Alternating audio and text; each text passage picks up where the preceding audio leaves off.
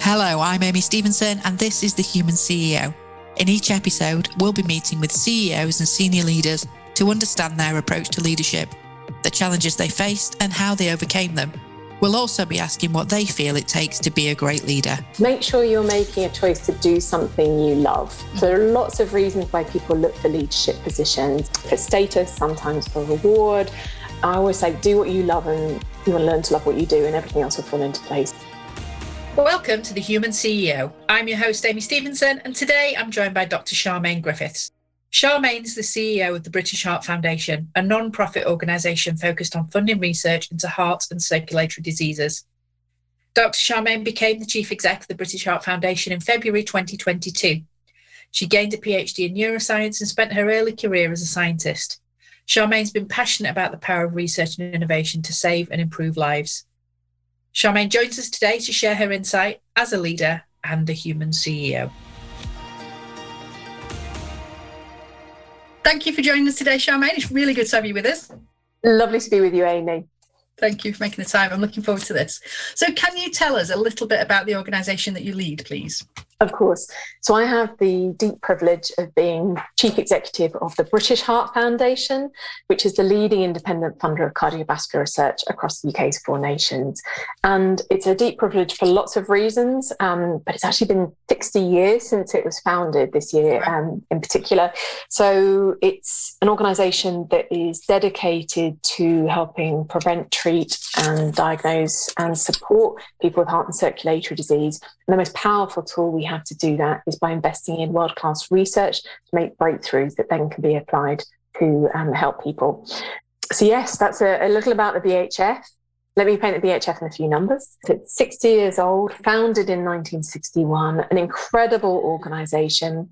Today, we have just under 4,000 staff, 20,000 volunteers across the UK's 4 nations, and we raise funds, and in a non-COVID normal year, we'd be looking to raise over £100 million net each year to invest in charitable activity. Our core business is research, so we're really proud to be funding world-class research at universities across the UK, but we also offer support and information for people who need it and actually undertake a number of activities in communities and to make a difference. Fantastic. Thank you. And so, as a leader of that kind of organisation at that stage in its life cycle, up against the challenges that we've all just been through, what's the top of your list? What are you facing at the moment as a leader of that organisation? Great question, Amy. And I actually returned to the BHF in February 2020. And I have to tell you, my first 6-month priorities and what I thought would be at the top of my list for my first year or two has been obviously utterly transformed, challenged and put in the bin because of COVID. Mm-hmm. So it's been a roller coaster of last 20 months, but the team have done a phenomenal job. And actually, we are well into recovery and actually in such a strong position at the moment. We're looking at where we can invest for growth and actually how we can have even more impact as an organisation. So at the moment, my top priorities, there have only ever been 4, actually, since the 19th of March 2020. And they're pretty true today as well. So the first was be there for people with heart and circulatory disease through the pandemic and give them the support and information they need. And given the crazy backlogs that we're seeing at the moment because of the impact on the NHS and all of the disruption on normal care and services, that's never been more urgent. Mm-hmm. The second is protecting the core research activities we undertake. And I'm really proud that we haven't had to restrict or cut any current research. We've been able to protect the £500 million worth of investment we have across the UK right now, and also kept the door open for new research. So number 2 was look after research. And number 3 was just doing everything we could to protect the kind of net financial position, whether that be cost saving or finding new ways to inspire people to raise funds and money. And the last one is looking after our people through change. It's been a turbulent journey. I've had to make some tough strategic choices that have impacted our workforce. And also we've made some strategic choices for the long term during the transition and impacts of COVID. But looking after our people, wherever they are and whoever they are, has been one of our key priorities over the last 12 months. So those are the things that are in my mind today when you ask kind of what we're focused on. There's kind of 4 big tenets still hold true right now. Yeah, fantastic. And then you must have had to sort of really mobilise your staff, because the retail charity shop section of the business must have just been shut down overnight, I guess. And so you've got volunteers and you've got staff and obviously funding issues that come from that. That must have been quite challenging for you. It was. We have, again, a world-class team. We've just done the very best job. And I think we're probably so expert at opening and closing and opening and closing and opening and closing shops again. We could probably run a consultancy on how to do it at this point. So we have about 700 stores across the UK, and they are run by a combination of fabulous managers and staff, but also an army of brilliant volunteers. And you're right, having to shut down, that was one of the hardest things we've ever had to do because of the uncertainty, because of the scale of risk, and because of the cost as well. At peak, it was costing, even with all of the support available and furlough schemes, we were losing £10 million a month. And for any organisation, including a charity where you want that to be going towards charitable activity, it was really hard to navigate. We actually took the decision, I think bravely, to close before the first lockdown because of the higher risk to our volunteers with heart and circulatory disease. So it was pretty clear to us early in the pandemic there was a link. So taking the decision to close first and open last has been really important and in line with our values as a kind of employer and charity as well. But the team have done brilliantly, whether it be keeping in touch with volunteers or often on a daily or weekly basis to make sure that people are okay, because it's way more than a role actually for most people. It's being part of a family, being part of a community. So supporting each other through the last year has been a really, really important part of what we've done and something we've focused on really intensely as an organisation. Fantastic. And so your journey into leadership then, can you tell us a little bit about how that happened? Because looking at your background, obviously it was scientific, so there's a BSc, was it biochemistry? It was, good intel. And then developing from there. So was it an organic process or was it by design? Had you always set your sights on sort of leading an organisation? Definitely an organic process. So I started my career as a scientist. In fact, I've been passionate about science since I was little. It probably started on a really pebbly beach somewhere in North Yorkshire in summers where I'd spend time with my grandparents. And whilst my sister had a bucket and spade and was building sandcastles, I was muddying around in the cliffs looking for fossils. And just thinking as I held these little things, where did they come from? What did that look like? And that really sparked my passion for science. And then over time, partly as my family was touched by disability and the heartache of losing people, my passion became far more about research to help improve and save lives. So that led me to a brilliant degree at University of Bath in biochemistry, and spent a bit of time in the States and Australia doing research too, and then a PhD in neuroscience. And really, that was at the point where I started to think, after I'd done my PhD and a bit of postdoc, and the research question that I was investigating actually came to a natural conclusion. I've done some wonderful work with the Wellcome Trust, who are a big funder, the world's largest, if not the world's largest funder of research and biomedical research. Done some work with them that really opened my mind actually to two things. One is the power of teams and organisations, because they're incredibly powerful and effective at what they do, but also at being more interested in the application of research to people's lives, and actually thinking that would be interesting to me in my career as well.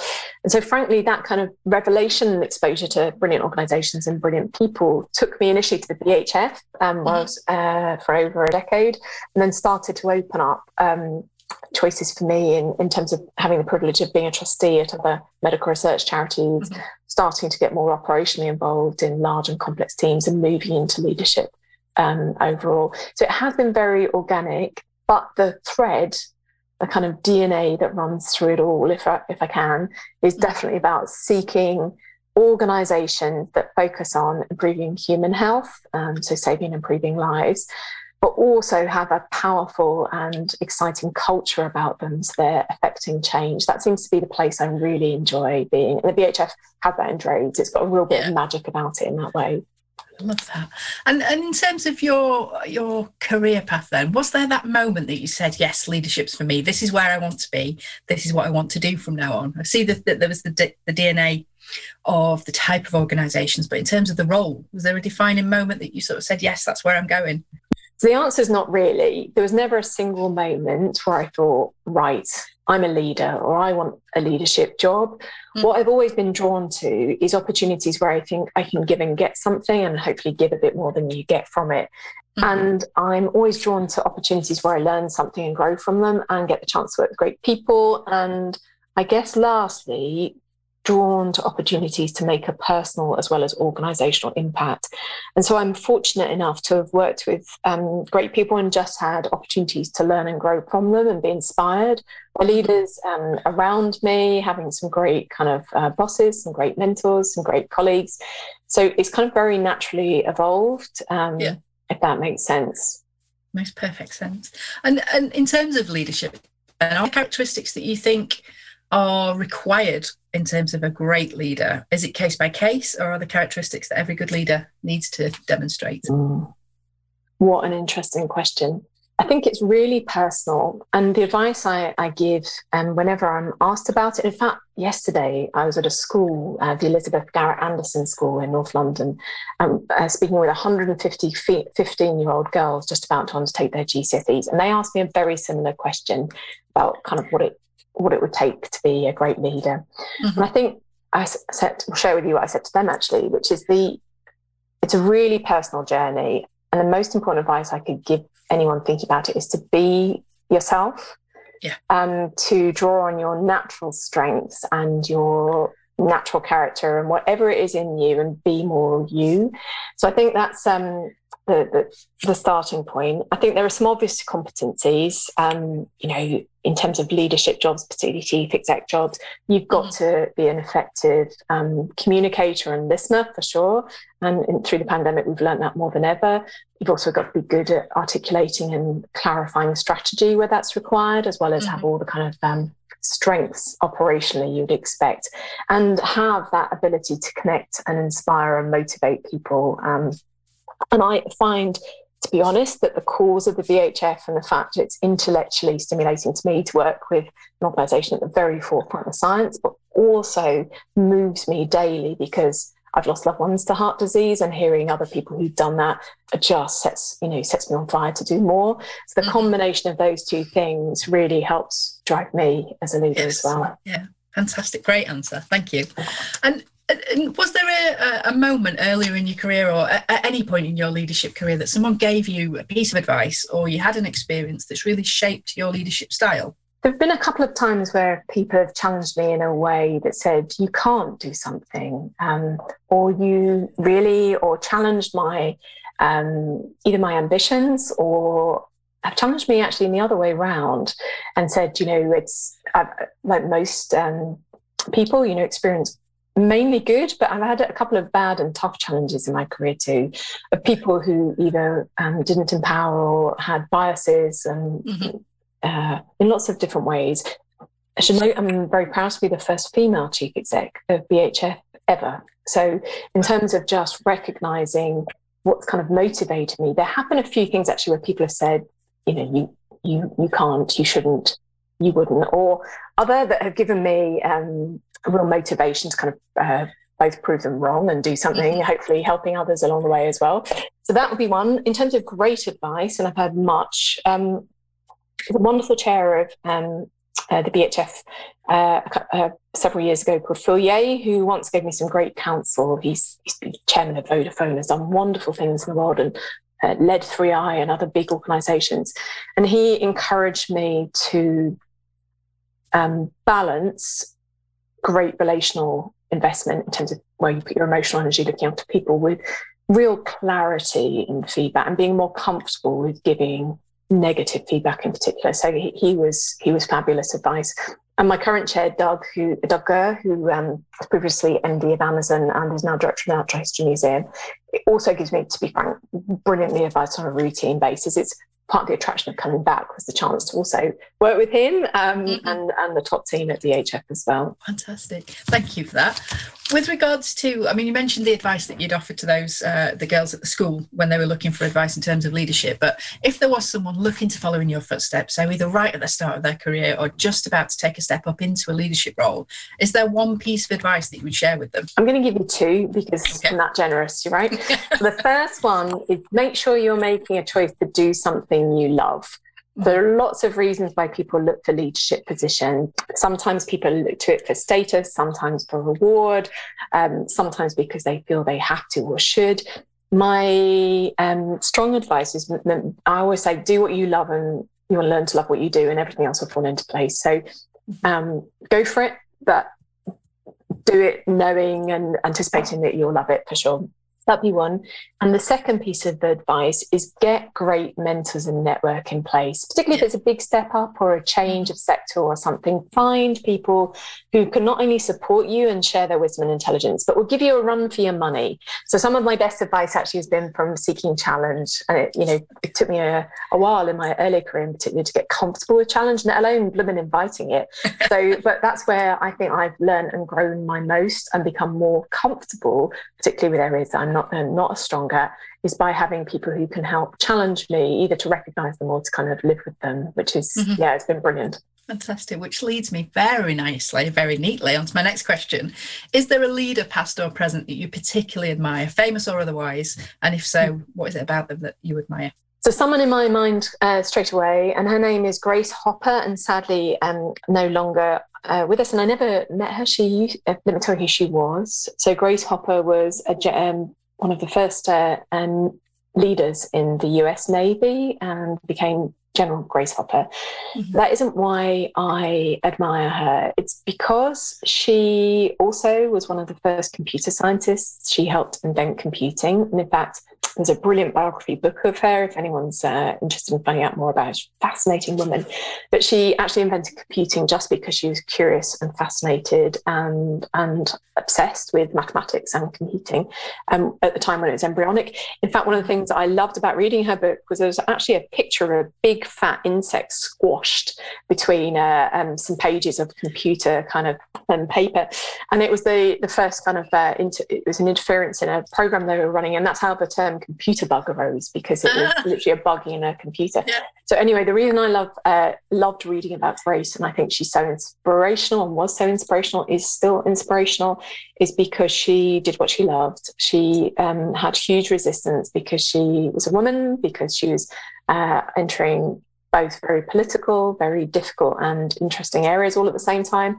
And she was relentless in not letting any of that stop her. She was also a great orator, and some of the best quotes in town come from Grace Hopper. So yeah, do look her up if you're interested. I will.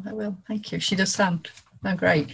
Which again leads me nicely onto my next question in terms of reading. So one thing that I like to ask the CEOs that I interview is, what are you reading, or is there an influential book that has had an influence on you and your style in the past? So are there any books that you could share with us? So I love reading. I actually prefer reading still to podcasts. Maybe I'm feeling old-fashioned about that, but I do love a good book. You can't be a good book. And I'm actually sharing with you that I'm a bit of a science fiction geek as well, but I'm going to put that to one side because there are two books that I'm reading right now. I'm not reading any sci-fi at the minute, but two books. So one's a new one for me, and one's a book that I've read probably 2 or 3 times and have come back to. So the new one actually is a book called The Language of Loss by Sasha Bates. And she's a psychotherapist who's writing on loss and grief. And the reason that I'm reading it is because I've come into contact through work and other things just with so many people who've lost people recently to heart and circulatory disease.